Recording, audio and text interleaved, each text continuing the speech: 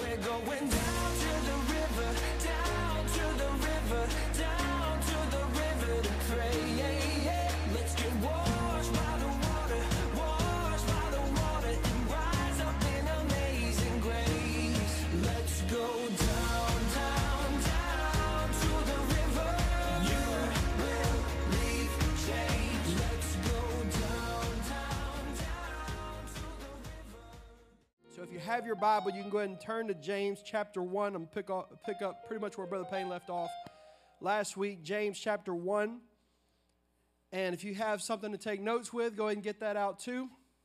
On your phone, handwritten notes. I take notes on my phone because I don't like to write anything, and my handwriting's terrible. I wouldn't be able to read it anyway. So it's all on my phone. But whatever the case, if you're playing on your phone, I'm assuming you're taking notes and you're super interested, and you're not texting or on Facebook or anything like that. Is that a deal?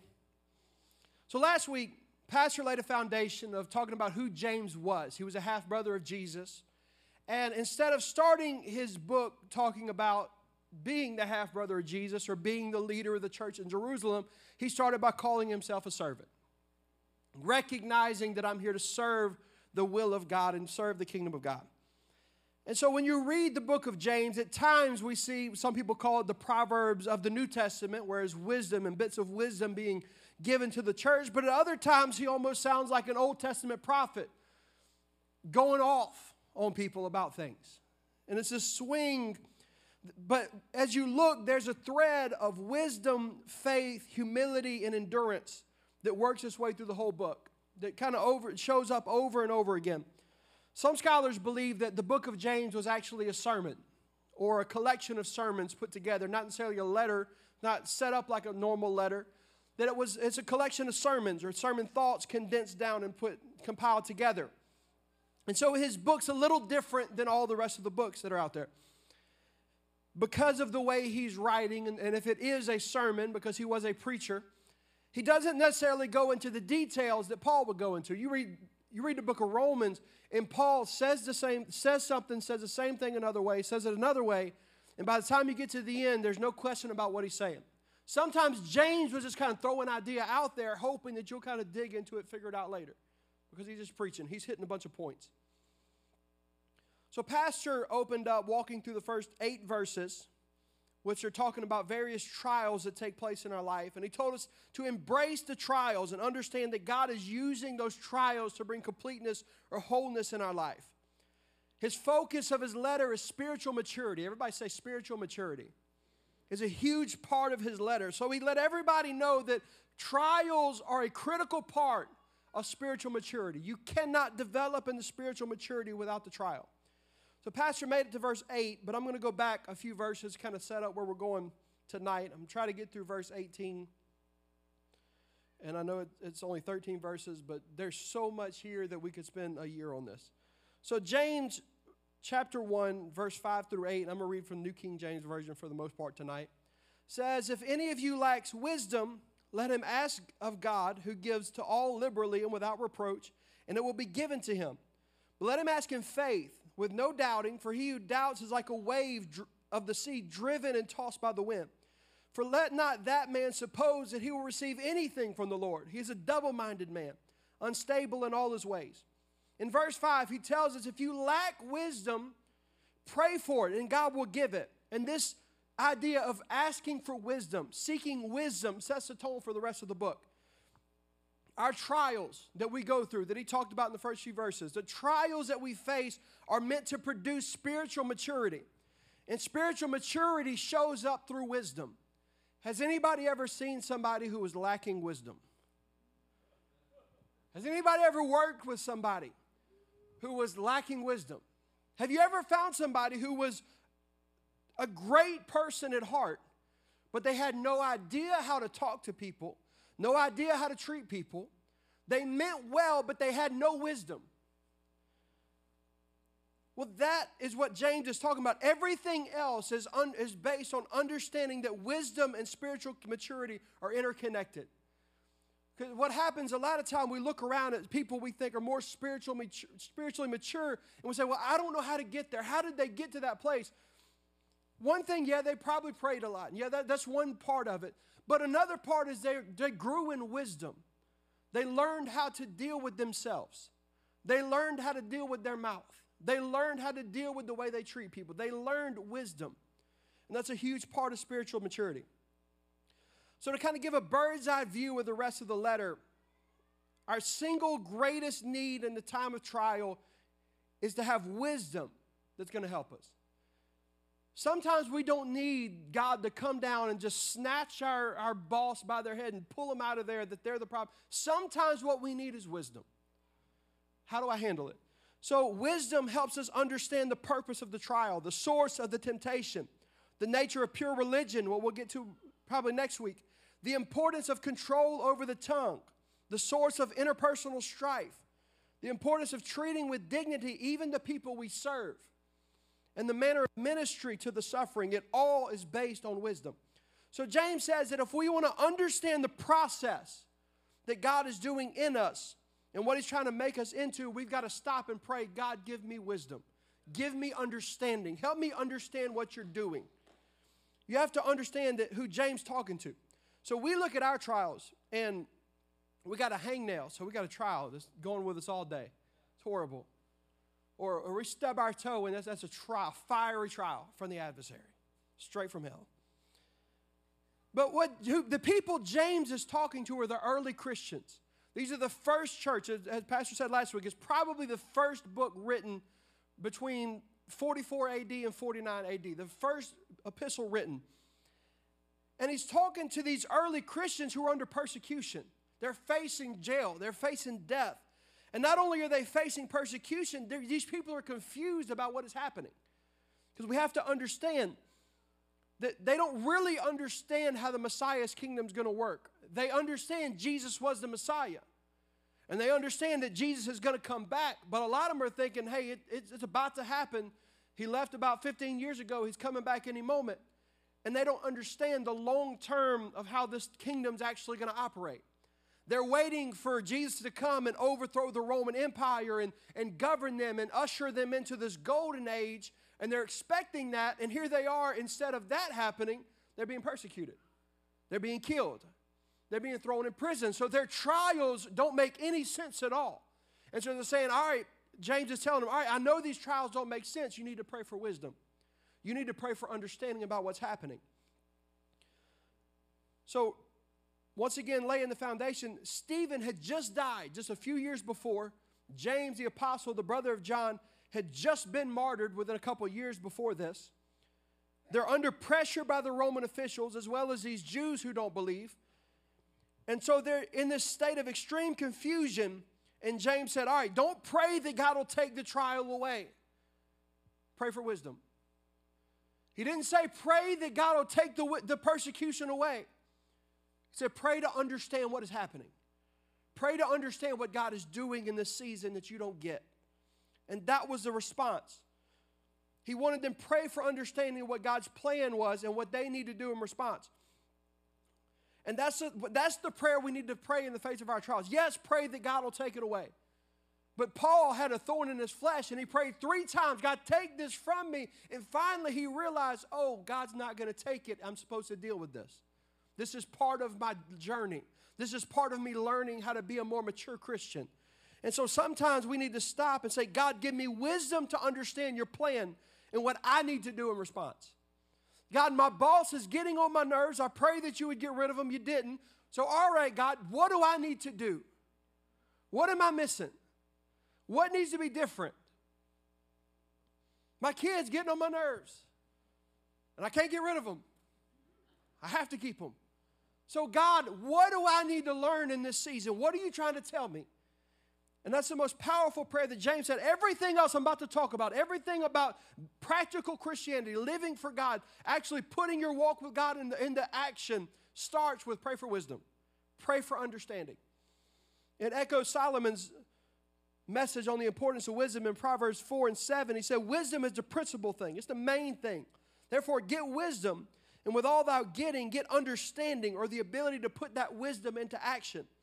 Get wisdom, because wisdom helps everything else fall into place. If I can understand that what I'm going through is bigger than myself, then suddenly that patience that what James had talked about earlier, that enduring patience, I can have patience to say, you know what, I know it hurts right now, but there's something going on. I'm getting understanding. And this leads to verse 8. If you can put verse 8 back up there, it says the double-minded man is unstable. That double-minded literally means a mind and a mind, or of two minds. Or another iteration of it is a face and a face. That I'm facing this way and I'm facing that way. So it says, he used that word again to talk about someone that's trying to live for God and live for themselves in sin. But here, he's really just talking about someone, do I believe that God's going to respond to my prayer? Because if I pray, God give me wisdom, but I don't really believe it, that I'm praying, God give me wisdom, but I'm really thinking I'm stuck. Or I'm praying for wisdom, but I really mean, God, get rid of that trial.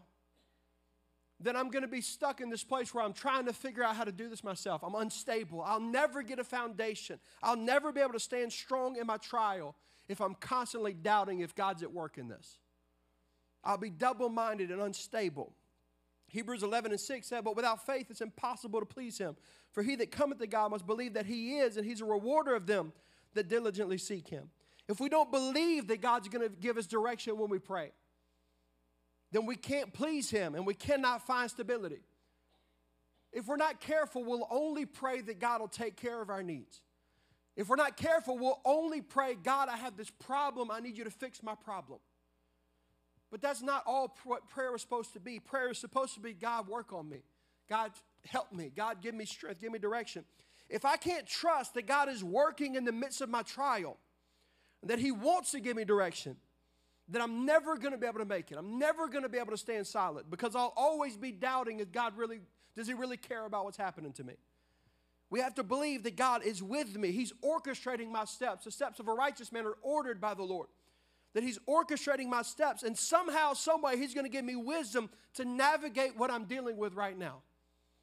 I'll say this, and I can speak for myself. I can't speak for anybody else, but I look at my life. Most of the time, God didn't take the trial away. Most of the time, I prayed, God, deal with this thing, and most of the time, God said, no, I'm trying to grow you. You need to learn from this. Not some of the time, most of the time, the answer was work on yourself.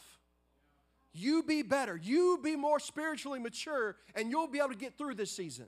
You'll make it through this, but you have to trust me and trust that I know what I'm doing and I'm guiding you. So we see that Peter had to navigate this. He was hot-headed by nature. We have anybody that's hot-headed? Don't point to your spouse.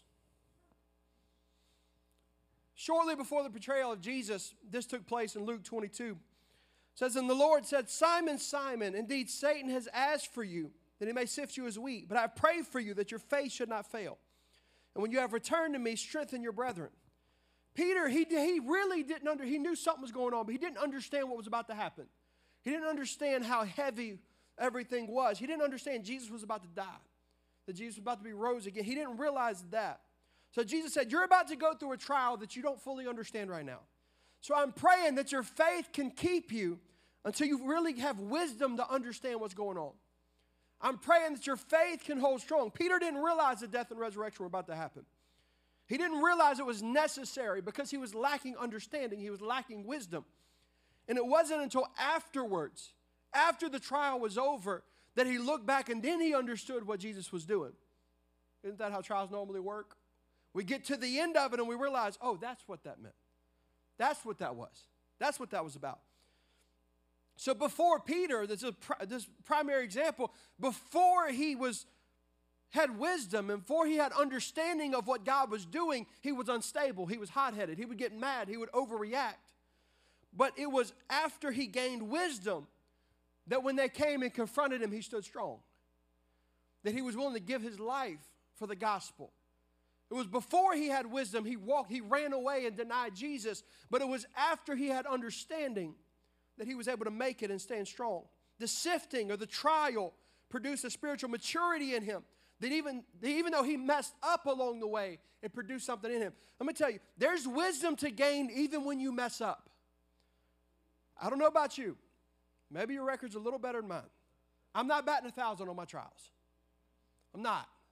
I can look back at some things in my life that I didn't handle it right. that I made mistakes, that God put this opportunity in front of me and I fumbled it because I didn't have wisdom. But there's still something to gain from your failure. Your failure, God can still teach you in your failure. It's not wasted. It's still a trial and you still made it through. You still survived. It's all about embracing and trusting that even in my failure, God can take all that and work it for my good. Because He's God. He's sovereign. He can do what He wants. And so this idea of embracing wisdom and understanding leads us to verse 9. James 1:9-11 says, "Let the lowly brother glory in his exaltation, but the rich, let him glory in his humiliation. Because of the flower of the field he passes away. For no sooner has the sun risen with the burning heat that it withers the grass. His flower falls, and his beautiful appearance perishes, so that the rich man will fade away in his pursuits." Now, at first glance, it seems like James is just going full ADD. That he's talking about trials, he's talking about patience, he's talking about this, and now just mid-sentence he stopped. Now he's talking about rich folk and poor folk. And it's like, okay, what does that have to do with what you just said? He goes from talking about wisdom and understanding, this persecution to rich and poor people. But when you look a little closer, there's some connections. First off, in James verse 2, it talks about trials of any kind. We all have different trials. There's not just one kind of trial that faces us. We all have different experiences. We all came from different backgrounds. We all have different proclivities. We all have different things that we struggle with. We've all had different experiences that have impressed on our life that we've had to deal with. Poor people may say that I wouldn't mind swapping problems with the rich guy. But the Bible's clear that there's struggles with the poor people and the rich people. Jesus said it's easier for a camel to go through an eye of a needle than it is for a rich man to go into heaven. So maybe if our eternal goal, if our eyes are really on heaven, maybe I don't want the rich guy's problems.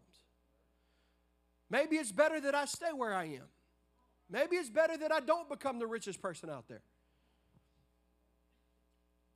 So he's saying there's spiritual dangers that come with wealth. Second thing, he's saying that both the rich and the poor are commanded to glory when their circumstances change. He said when the poor guy gets rich all of a sudden, give glory to God. Look what the Lord has done. You see, it takes wisdom to keep the changing of your fortunes into perspective. That if I suddenly become wealthy, it's easy for me to say, look what I did. Look how great look how smart I am. Look how talented look at what I did to become, I'm rags to riches. Look at me. It's easy to become prideful. It's easy to do that. Then suddenly, if you suddenly become poor, then it's easy to get bitter and depressed. James, he's stressing that fruit of humility and meekness. That I have to understand that everything in my life, the good, the bad, the seasons of plenty, the seasons of struggle, everything in my life is orchestrated by God, and I got to trust that He is my source no matter how much money I have in the bank account, or whether I'm rich, whether I'm poor, whether everything's great or not. I trust that God is still my source, not my abilities, not myself, not what I can do. It's all about God. I have to understand that whether God gives or takes away, He's still God. He's still sovereign. He still deserves my worship. He still deserves my life. I still need to live my life surrendered to Him in everything that I do. My actions still need to line up with His word, whether things are going great or whether things are going terrible, because He's still God. Throughout the book, James references Job. Job was the original. He had everything. He was the richest man around, and in one day he lost everything. Just like that, he loses all this stuff. And then his friends come along and they start saying, well, it's your fault. I don't know what you did, but it's absolutely 100% without a doubt your fault. All you. Why don't you go ahead and tell me what you did? Because you did something. Called him prideful, called him all kinds of things, because it must be your fault. Because you were rich, now you're poor. But then Job stayed faithful, and all of a sudden at the end, he went from being poor with nothing to having twice as much as he had before. His season changed, but all through the book, through the whole trial, when he lost everything, he was still faithful. And when he got everything back, he was still faithful. Because his trial didn't determine anything. In the midst of it all, he said, what can I learn from this? What can I gain from this, what I'm going through? So there's these references to Job throughout. And third, life is full of different experiences. We got to learn to rejoice regardless of where we find ourselves. You're going to have good seasons. If you've been in a bad season, I promise at some point that things are going to turn and you're going to end up in a good season. At some point along the way, I don't know when, I don't know how, things are going to get better. If things are great, things are going to get worse. It's going to happen. It's part of the process. Life is full of different experiences. And I've got to learn that no matter what, as Paul said, and no matter what state I am, to be content with what God has given me, what God has trusted me, and understand that God is teaching me. That I have to see my situation not through worldly wisdom or worldly understanding, but through God's wisdom. And how is God looking at this situation? And it all points to one thing, spiritual maturity.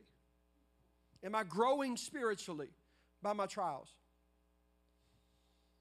Remember James, he's writing to the 12 tribes. He's writing primarily to Jews. We could take this and learn from it. But he's primarily writing to Christians who had grown up Jewish and had been listening to Pharisees teach their entire lives. A lot of what he talks about is from the same vein as the Sermon on the Mount, where the Pharisees had ingrained these false teachings in their minds that they were trying to just weed out and get it out of their mind. The Pharisees taught that if you're blessed, that means you're living right. That if you're blessed and you're rich, you're doing the right thing. But if you're poor, that means it must be your fault. You're doing something wrong. You're living in sin. That it's you. And here's James telling them, Jesus and then James later, that it doesn't matter if you're rich or poor, this world is not your home. It doesn't matter if you're rich, it doesn't matter if you're poor, it doesn't matter if everything's great or everything's not. This is not your reward. This is temporary. This is all going away one day. Your reward is not this. It's not the size of your house. It's the size of the mansion over there. It's not the size of how expensive your car is. That's not the reward. Your reward is in heaven, not here on earth.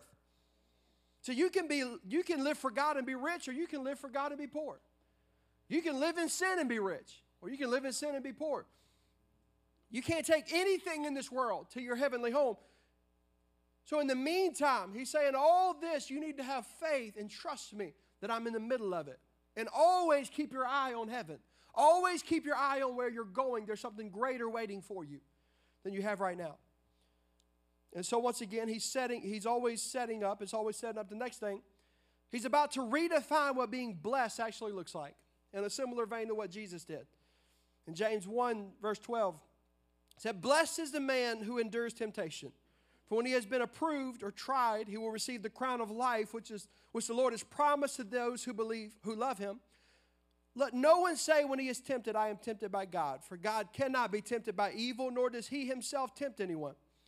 But each one is tempted when he's drawn away by his own desires and enticed, that when desire is conceived, it gives birth to sin, and sin, when it is full grown, brings forth death. Do not be deceived, my beloved brethren."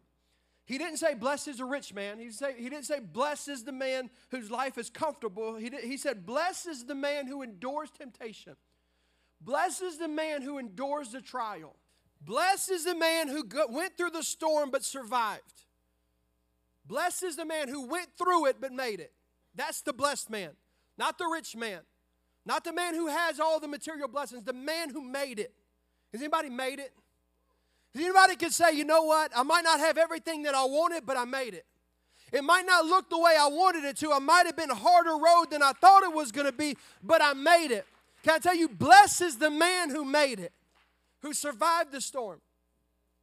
And that word approved or tried, depending on which version you have, literally means passed the test. So blessed is the man that passed the test, because he's going to receive the crown of life. The crown they're referring to is not necessarily a crown of royalty, a gold crown or anything, but it's that victor's crown that you've seen, like the woven from plants that they would give at the end of a race to victor of the race. Paul referenced races often. If we endure the trials, if we pass the test that God has laid in front of us, then we're going to have that victor's crown placed on our head. And I'm not in competition with anyone because I'm the only one running my race. So if I have to limp my way across, if I have to barely make it, if I have bumps and bruises all along the way, as long as I make it, I'm going to have the crown on my head. I'm going to have the victor's crown because I'm not in a race against you. If you get there faster than me, if you're more spiritual than me on the way, that's awesome. I'm happy for you. If it's easier for you, that's great. But my goal is just to make it. And all along the way, I'm going to grow in the best way that I can. So a lot of what James has wrote has been preachy up to this point. But then he slows down and kind of gets a little more theological to kind of set some things in order with the way they think. He says, we shouldn't say, I am tempted by God. You shouldn't say, God is the source of my temptation. God is never the source of your temptation. God is holy. He's perfectly holy. And He's never going to try to entice you to do something that's going to lead you to unholiness, unrighteousness. He's holy. He's not going to draw you into something or push you to do something unholy. In verses 2 and verse 12, it's a noun just talking about trials, experiences that we go through, just general trials. But then verse 13 and 14, it's a verb. It's talking about that sin, that trial, that temptation is within me. That flesh is within me. That temptation, no matter what I do, is always pulling me away, trying to seduce me to go back to my old self. And some people may say, well, that's a semantics argument. You're saying God didn't tempt you, but God tried you. And somehow that's different. What is? God allows trials to come our way because He's trying till we have the opportunity to choose Him.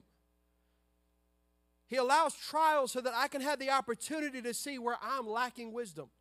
It gives me the chance to see, oh, I'm failing in this area. It gives me the chance to see, oh, I need to be better at this. I need to watch my temper a little better at home. I need to watch the way I talk to people. It gives me the opportunity to see where I need to grow at. If we never face trials, we're never going to have the opportunity to grow and develop in maturity. And some may say that God may want us to choose Him, but He's creating the opportunity for us to choose sin. It's not accurate. We have to understand God is His first and foremost goal is to save us, but then the next step is to grow us in our character and our maturity. He's intimately interested in your growth. He doesn't want you just to come sit on a pew and not grow. That's not what God's intention was. God's intention is for you to grow spiritually, for you to look back a year from now and you be further along in your walk with God than you were at the start of last year. That's God's intention. So he's developing character. First and foremost, He is our Father. The church collectively is His bride, but individually our relationship is Him. He is our Father. He's a father to us. Any father knows that sometimes kids have to learn and grow. If they're going to learn and grow, we have to let them go through something. We have to give them this opportunity to encounter this problem and solve this problem. And we're watching. We're there. We didn't walk away. We're there. But we give them this thing that they have two choices they can choose. They can try to do it themselves, figure it out themselves, or they can ask for help from the Father. That's the two options when we go through trials. That's what God has given us. But then there's the third option, where the kid gets distracted, walks away, and puts their hands on the stove. That's not what God's intention was. That's not what the Father's intention is. That's not what the trial was about. That's what happened when the kid gets distracted. They walk away from the Father and they choose their own misguided ambitions. That's where we end up in sin. When we reject the Father's two choices there and choose, well, I'm going to choose my way. I'm going to do what I want. I'm going to follow my desires. So we have to understand that every trial we have three choices. We can choose to draw closer to God, grow in maturity. We can choose to just keep fighting and try to figure it out ourselves and do it on our own way. But stay faithful to God, but just try to figure it out on our own, which is not what God intends. He wants us to choose Him. But we can also choose to withdraw from God and use my fleshly, sinful desires as the outlet. The third choice, the temptation, God didn't cause me to be tempted to do that. That was me. I chose the third choice. I chose the other option that God didn't lay out there. I went my way. I did my thing. Our sinful nature is going to be along for the ride till you make it to glory. You're going to be made of flesh till you cross over. Every single one of us. It don't matter how spiritual you think you are, you're still flesh. If I poke you in the eye, it's still going to hurt. It don't matter who you are. Like, you are still going to be made of flesh until we cross over. We're never going to stop being human. It's always God's intention that we make the decision between drawing closer or fighting within ourselves. That third option, verse 14, if you put that back up, that's what it's talking about when we're drawn away by our own desires and enticed. That word for drawn away is a Greek word that's used for game, that's being lured or baited away, being lured into a trap. When I'm enticed or lured away by my own desires, not by the devil, by my fleshly desires. We blame the devil for a lot of stuff that's us, that's our flesh, that stuff God, that it's our flesh, it's our sinful nature. The temptation is not, and I want to make this clear, temptation is not that we have feelings and emotions that pull us in a certain direction. That's being human. No matter what happens to the day you die, you're going to have emotions that pull you in different directions. Somebody cuts you off in traffic, you're probably going to get mad. Probably going to happen. You didn't sin by getting mad. Those emotions are there. God put them there. They're there for a reason. That's just being made of flesh. It's when I allow myself to be lured away and I begin to entertain those fleshly desires. When I begin to entertain those thoughts, those emotions, and I begin to act on, that's when I'm getting lured away. And God didn't do that. I did that. I chose that path. This leads to verse 15, if you can put that back up, which tells us that when fleshly cravings are conceived or acted upon, that gives birth to sin. Understand that it's not a sin to struggle with your flesh. You're going to struggle with your flesh. You're going to struggle. It's not a sin to feel things tug you in a different direction. That's the battle we fight every day. It's when that thought is entertained. It's when that thought is acted on. It's when instead of casting it down, as 2 Corinthians 10, 4-5 says, for the weapons of our warfare are not carnal, but mighty in God for the pulling down of strongholds, casting down arguments and every high thing that exalts itself against the knowledge of God, bringing every thought into captivity to the obedience of Christ. It's when I don't take my thoughts captive. It's when I entertain the thoughts is when I fall into sin. When I go in that direction, that's when I fall into sin. And the Spirit is there to help us bring those thoughts into captivity. That's what the Holy Spirit is there to give us strength to make the right choice. To give us strength to choose God instead of my flesh. To trust God instead of what I want. But if we choose to continue in sin, continually allowing these thoughts to be acted on, verse 15 says that it brings forth death, or it gives birth to spiritual destruction when I follow after myself. This is the test of our faith. True faith is shown when I have two options in front of me and I choose Christ, not myself. True faith says, yes, I'm willing to put what I want aside because I trust that God is so good and so faithful that even if it's not what I want right now, I'm going to choose Him because I trust Him. He's my Father. I know He has what's best for me. I know that He wants me to grow. I know He wants what's best for me. So even though I want to choose this, I want to choose my flesh, I want to do it myself, I trust God so much that I'm going to put my faith in it. I'm going to go against my desires because I trust Him. I believe Him. I know He's right. And he ends this section in verse 16, says, do not be deceived, my beloved brethren.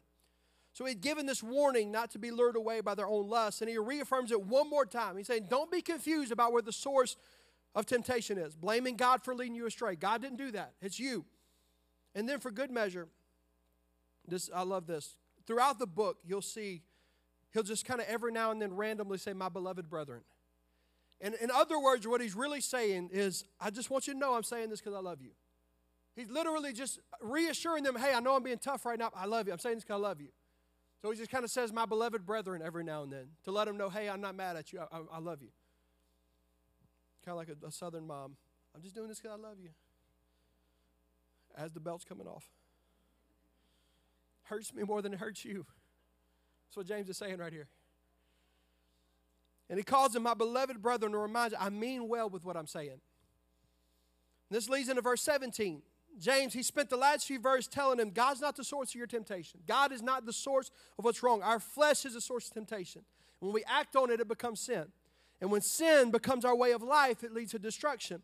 Then he says this in verse 17. He says, every good gift and perfect gift is from above and comes down from the Father of lights, with whom there is no variation or shadow of turning. Of His own will He brought us forth by the word of truth, that we might be kind of first fruits of his creatures. Sin and death, they come from within us. When I choose myself, that's where sin and death come from. But every good and perfect gift, that comes from above. That comes from God. Every good thing, that wisdom that we talked about at the beginning of the chapter, that wisdom is one of those good and perfect gifts that come down from above, that God is wanting to pour out on us. He wants to give us wisdom. He's looking for opportunities to give us wisdom so we can grow in spiritual maturity. Endurance and patience, those are some of those good gifts that he's wanting to give us. Or humility is another one of those good gifts that come down from heaven. And when it says comes down, it's talking about it's continually coming down from heaven. So God is continually handing down good gifts to his children. Each and every day, all day, every day, God is continually handing down strength. He's continually handing down patience. He's continually handing down endurance. He's continually handing down good gifts to me. So that means that any time that I want to grow in my walk with God, it's available. At any moment when I'm ready to grow, he's handing down good gifts. They're coming down continually from heaven. It's just a matter of me deciding it's time. And they don't come from within us. It's not me. I'm not the source of my wisdom. I'm not the source of patience. I promise I'm not the source of patience. I'm not the source. The source is coming down, and it's kind of a beautiful illustration. They come from the Father of lights. And it's an ancient Jewish expression as God is a creator. And he's saying it's coming down from the one who made the stars, the sun, the moon, all the lights that we see that shine each and every day, that show up constantly, that are always there, that are always showing up, that are always giving direction, always giving us clarity. The sun, the moon, the stars, that give us direction on how to go and how to navigate. The Father who made all those things is continually handing down good gifts to me. He's continually showing up. And then it says that, but with God, there's no variation or shadow of turning. Because when we look at the sun, it's constantly moving across our sky. Or we look at the moon, it's a different phase every night. It's moving to a different place. The stars move in the sky depending on the time of the year. But he says, God, there's no shadow of changing. There is no cloud that comes in front of him. He's always where he said he would be. He's always what he said he would be. He's always faithful no matter what's going on. Even the stars may move, but God doesn't change. Even though every trial is going on in my life, everything's moving around me, even the things I trust and know that they're given to me from God are moving, God never moves. And he's always handing down the good gifts. He's giving to me. And while I mentioned a few of those gifts, the greatest of the good and perfect gifts is the gift of the new birth. The Spirit of the Lord, the Holy Spirit living inside of us. In verse 18, if you could put it back up, says, of his own will brought us forth by the word of truth. Another way of saying this, in fulfillment of his own purpose, he gave us birth by the word of God. Or in Tickfall terms, he could say, having made his decision, he gave us birth by the word of God. Having made his decision, he chose me. The ground of the supernatural birth is God chose me. It was his will, his desire that I would be saved. He looked at me, sinful me, with all the mistakes that I've made. He looked at me when he was on the cross and said, I'm choosing him. I want him. In spite of what I've done, in spite of the trials he knew I was going to fail, in spite of the times he knew I was going to take matters in my own hand, in spite of the times when he knew I was going to choose myself, he said, I want that one. I choose him. It's always been the fulfillment, having made his decision. He gives me a chance. Following the analogy of birth, we know that birth is the decision of the parent, not the child. John 15:16 says, you did not choose me, but I chose you and appointed you that you should go and bear fruit, that your fruit should remain, that whatsoever you shall ask the Father in my name, he may give it to you. And we read that and we may pause and say, he chose me. No, I chose him. I can take you to the place. I remember exactly where I was at the campgrounds right there, kids camp, 2001. Get my years mixed up, getting old. 2001, I can take you to the place. I was right by outlet. I can take you to the place I was. I remember choosing him there. It says, no, I chose you. It's like, but I know you chose me. 1 John 4:19 clarifies it. Says, we love him because he first loved us. If he did not love me first, there's nothing I could have ever done. We're saved by grace, and we'll get into that more in the next couple of weeks. I'm saved by the grace of God, not because I'm so awesome, not because I'm so wonderful. It doesn't matter what I do. If you take the grace of God out of the equation, I can't be saved. It's by the grace of God. He loved me first. And so now I had the opportunity to choose him. We can choose to love him because he loves us first. He opened the door so that I could love him, so I could choose him. And I want to be clear, and it may come up later. I'm not talking about predestination. And we'll go off on a big discussion about the problems of Calvinism. But God doesn't have a selective few that are going to be saved no matter what they do. It's not how it works. That's not love. Love requires that I have the freedom to choose whether I want God or not. It's not love if I don't have a choice in the matter. It's not love if I can't walk away. That was the whole point of the Garden of Eden. Adam and Eve had a choice to follow God's command or not. God is reaching for everyone that will listen. 2 Peter 3:9 says, the Lord is not slack concerning his promise, as some count slackness, but is long-suffering toward us, not willing that any should perish, but that all should come to repentance. John 12:32 says, and I, if I'm lifted up in the earth, talking about Jesus, will draw all people unto myself. Not some people. Everybody will be drawn if we lift him up. God's call goes to everyone. And it's for all to come to repentance. Not some, not selected few. It's up to me on my individual self to respond to that call. It's my responsibility. God wants me. He's always wanted me. He always will want me. But I have to want him in response. I have to want him. I have to choose God. I have to choose in my trial, am I going to take care of it myself? Am I going to turn to my own desires? Or am I going to say, Father, I need help. I don't know what to do. I'm confused. Give me wisdom. I don't understand what I'm going through right now. I need you to show me something.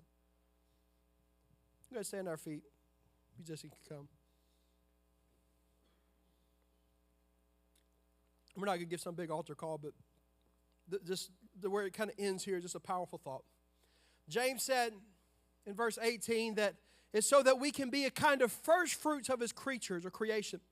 He's drawing on the Old Testament regulation of tithe, where tithing comes from, the first fruits. Abel offered of his first fruits. The tithe was supposed to come from the first fruits, the first thing that you have. But in this context, we're the first fruit. Not something we have to offer. We are the first fruit. This church he's talking to, they're the first fruits. Giving God that initial crop was an act of faith that he will fulfill his promise of a full harvest to come. The first fruits were given with the belief that more is going to be coming. I give because I believe you're going to bring more. I trust you with this little bit because I trust you more is coming. I give you this because I know there's more to this. 3 ideas find their focus in this offering. 1, out of all that belong to the Lord, because everything belongs to him, this first fruit was especially his. It especially belonged to him. The rest is going to remain to use for ordinary purposes. The first fruits, they had to be the best, and they were set apart as holy, set apart for a purpose. They were holy. And the offering of the first fruits was an annual reminder that God's going to keep his promise to the people and that one day we'll be established. One day we're going to have a homeland and we're going to be provided for. And it's easy to see why James can speak of the church as the Lord's first fruits. We belong to the Lord. My life is not my own. I belong to the Lord. I am the first fruits. I don't belong to myself. I belong to the Lord. I am his to do what he will with it. I'm set apart for his use. I'm holy for his use, for his purpose, for what he is doing in my life. I'm holy, set apart for him.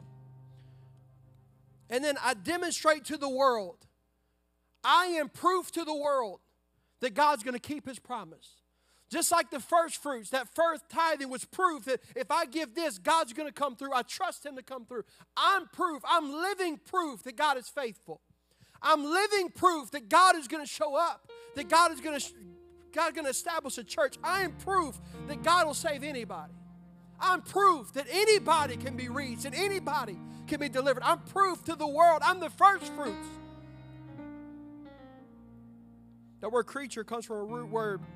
It's used in other literature to refer to the founding of a town, building it, or colonizing a town. We were created. We were formed as a first fruit of all of God's creation to be a vessel, to be a city, to be a place where God would dwell. In our sinful state, I can't house the glory of God. I'm sinful. I've turned against God. I've chosen myself. I've done the wrong thing. But that new birth comes. That second birth comes. And I'm not the old man I used to be. Now I'm a city that can be filled. Now I'm a house that can be filled, that was built and created to be filled with the Spirit, to be a city on the hill for all to see, to be a light. My life is proof that the grace of God is bigger than the curse of sin. Each and every one of us, the church, we connect with the church in the book of James because just like them, we're proof that God's grace is bigger than sin. You're proof that God's grace can reach past the rankest sin that you've ever committed. You're proof that the blood is greater than your bondage. You're proof to the world that God is faithful. You're proof to the world that there's hope, that there's a heaven coming. The God of all the universe, the Father of lights, He saw fit to save me, redeem me, and make me the first fruits of His creation. We're the initial evidence that one day Christ is coming back and Christ is going to reign in the world. We're the proof. We're the first fruits that are here for everybody to see that one day Christ is coming back for a church. That Christ is coming back and there's going to be no more sin and there's going to be no more tears and there's going to be no more pain. We're proof that there's a better day coming for the world. I can be rich, I can be poor on this earth, but it really doesn't matter. I'm proof that heaven is real. I'm proof that God is going to save His people. That there's hope. I'm proof that one of these days that eastern sky is going to split. And I don't know when it's going to happen. But one of these days Christ is coming back for a church. And we're going to be part of it. And we're going to see the greatness of God on display. So beautiful to think that God will look out and choose me to be His first fruits. That He would choose me to be proof that there's a greater harvest coming, but I'll let you be the first fruit. I'll let you be part of it. And until then, we're the promise that a better day's coming. Each and every day of your life, you're not just going to your job tomorrow. You're an ambassador to a kingdom that's coming. You're an ambassador of light of a kingdom that's coming and say, you know what, I'm the first fruits of God. He picked me. And let me show you what God can do in me. And if God can pick me, the first harvest, there's going to be a greater latter harvest. And you can be part of that. There's going to be another harvest because God didn't give up on me. God didn't walk away from me. God didn't give up, and there's another harvest coming. In the last days, He's going to pour out His Spirit on all flesh. And our sons and our daughters are going to prophesy. The young men, they're going to see visions. And the old men, they're going to dream dreams. And upon His servants and the handmaids, He's going to pour out of His Spirit. And they're going to prophesy. The Spirit of God is going to break out in the earth. But we get to be the first fruits. And we get to be part right in the middle of it when it happens. We have the opportunity to be frontline viewers of what God does in the earth. Such an honor. But I've just got to endure. Got to remember my trial is bigger than myself. I got to remember that God has given me wisdom. God has given me wisdom to make it through this trial because one of these days I'm going to see His kingdom in full view. I'm going to see the kingdom of heaven. Let me close our eyes for a moment. And can we just thank God for allowing us to be part of His kingdom? Thank you, Jesus, that I get to be part of the first fruits. Well, God, I don't deserve it. I was a sinner. I walked away from it. I chose the wrong thing time and time again. Time and time again, I was drawn away and enticed after my own lusts and my own desires. But you didn't give up on me. You didn't walk away from me. You didn't give up on me, but you reached time and time again and say, just get back up. I got you. Just grow a little bit. You got this. You're going to make it. And if you'll remain to the end and you'll be faithful, I get to see the kingdom of heaven. I get to see Jesus Christ in all His glory. There's nothing sweeter than that. And I dare say that if something is sweeter than that, maybe we need to reevaluate our focus. Because it's not about my trials. It's not about the house I live in. It's not about my treasures. It's about the kingdom of heaven.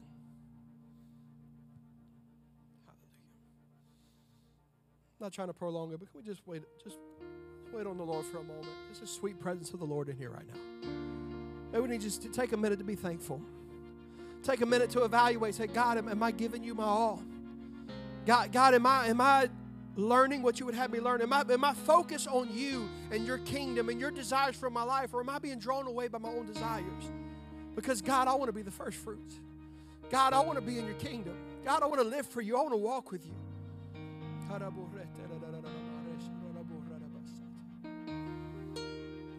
Jesus. Hallelujah, Jesus. God is so good. God is so good. But there's a greater harvest coming. Can I tell you your family's coming? I know it's teaching night, but I'm going to prophesy for a moment. Can I tell you your family's coming? Can I tell you there's another harvest coming? That if you'll be the first fruits, there's a later harvest that's coming. And God's going to pour out His Spirit on your job. And God's going to pour out His Spirit on your community. And God's going to pour out His Spirit on your family. And the people that you never thought were coming are going to come in because this harvest is so great. And this harvest is so big. This thing you never thought was possible. Somebody accept that. Your family is coming because there's another harvest. There's another harvest coming. That if God reached for you, He's reaching for somebody else. That if God could get you, He can find somebody else. There's nobody beyond His reach. Can anybody believe that? If God saved you, He can save anybody. That if God saved me, a self-righteous little hypocrite that grew up in church and thought I had it all figured out, if God could choose me, He could choose anybody. We're going down.